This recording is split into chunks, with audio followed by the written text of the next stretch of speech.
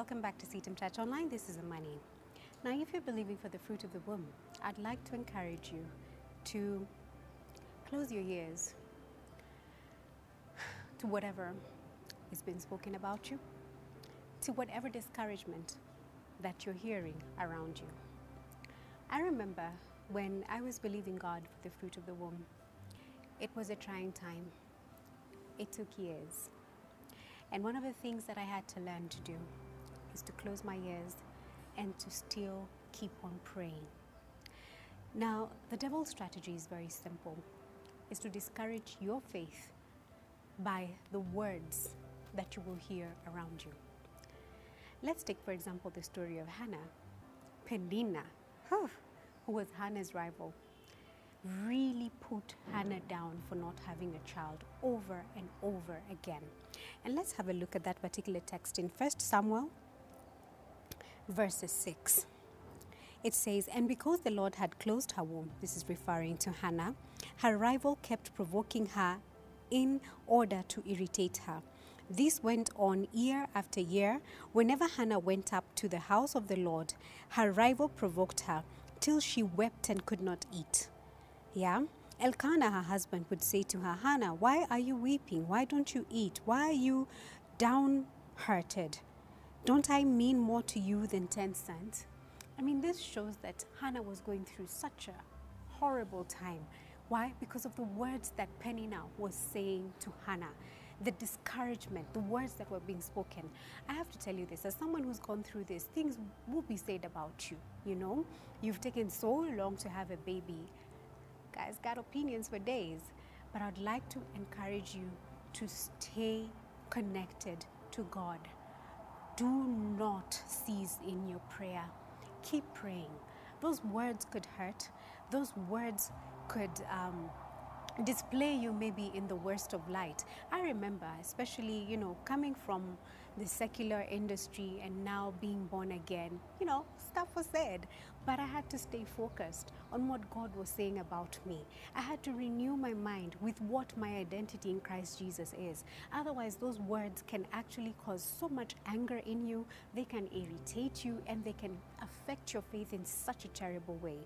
But I feel encouraged when I look at the story of Hannah, that despite the fact that she was irritated, despite the fact that she was downhearted, we see in verse, this is in verse 7, actually verse 8, that Elkanah, her husband, would say to Hannah, "Why are you weeping? Why don't you eat?" As in, she was so discouraged that she was not even eating. And I know that sometimes those words can really discourage you. They can make you think, "God, where are you? Are you hearing this? It's not the truth. My God, come through for me." Regardless of how downhearted you are, pray. Because this is what Hannah did. Once they had finished eating and drinking in Shiloh, Hannah stood up. Now Eli, the priest, was sitting on a chair by the doorsteps of the Lord's temple. In bitterness of soul, Hannah wept much and prayed to the Lord. Yeah?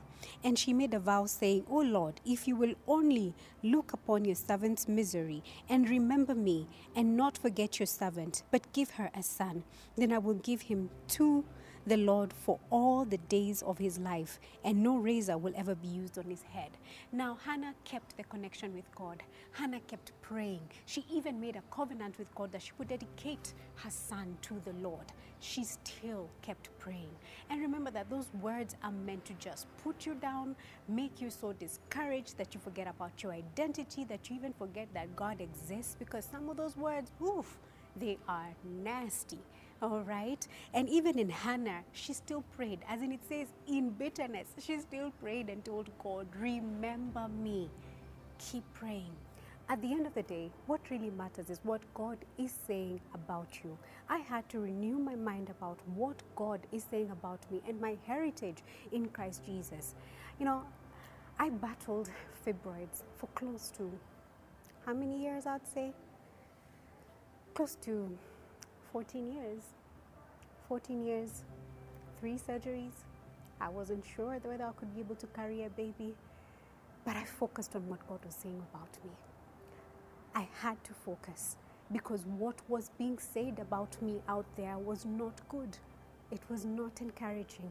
It was not something that would actually have kept me connected to God. It was hurtful enough to even have been something that could have disconnected my connection to God.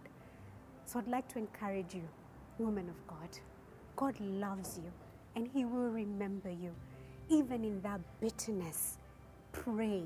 Hannah was bitter. She was downhearted. She was not even eating, but she prayed.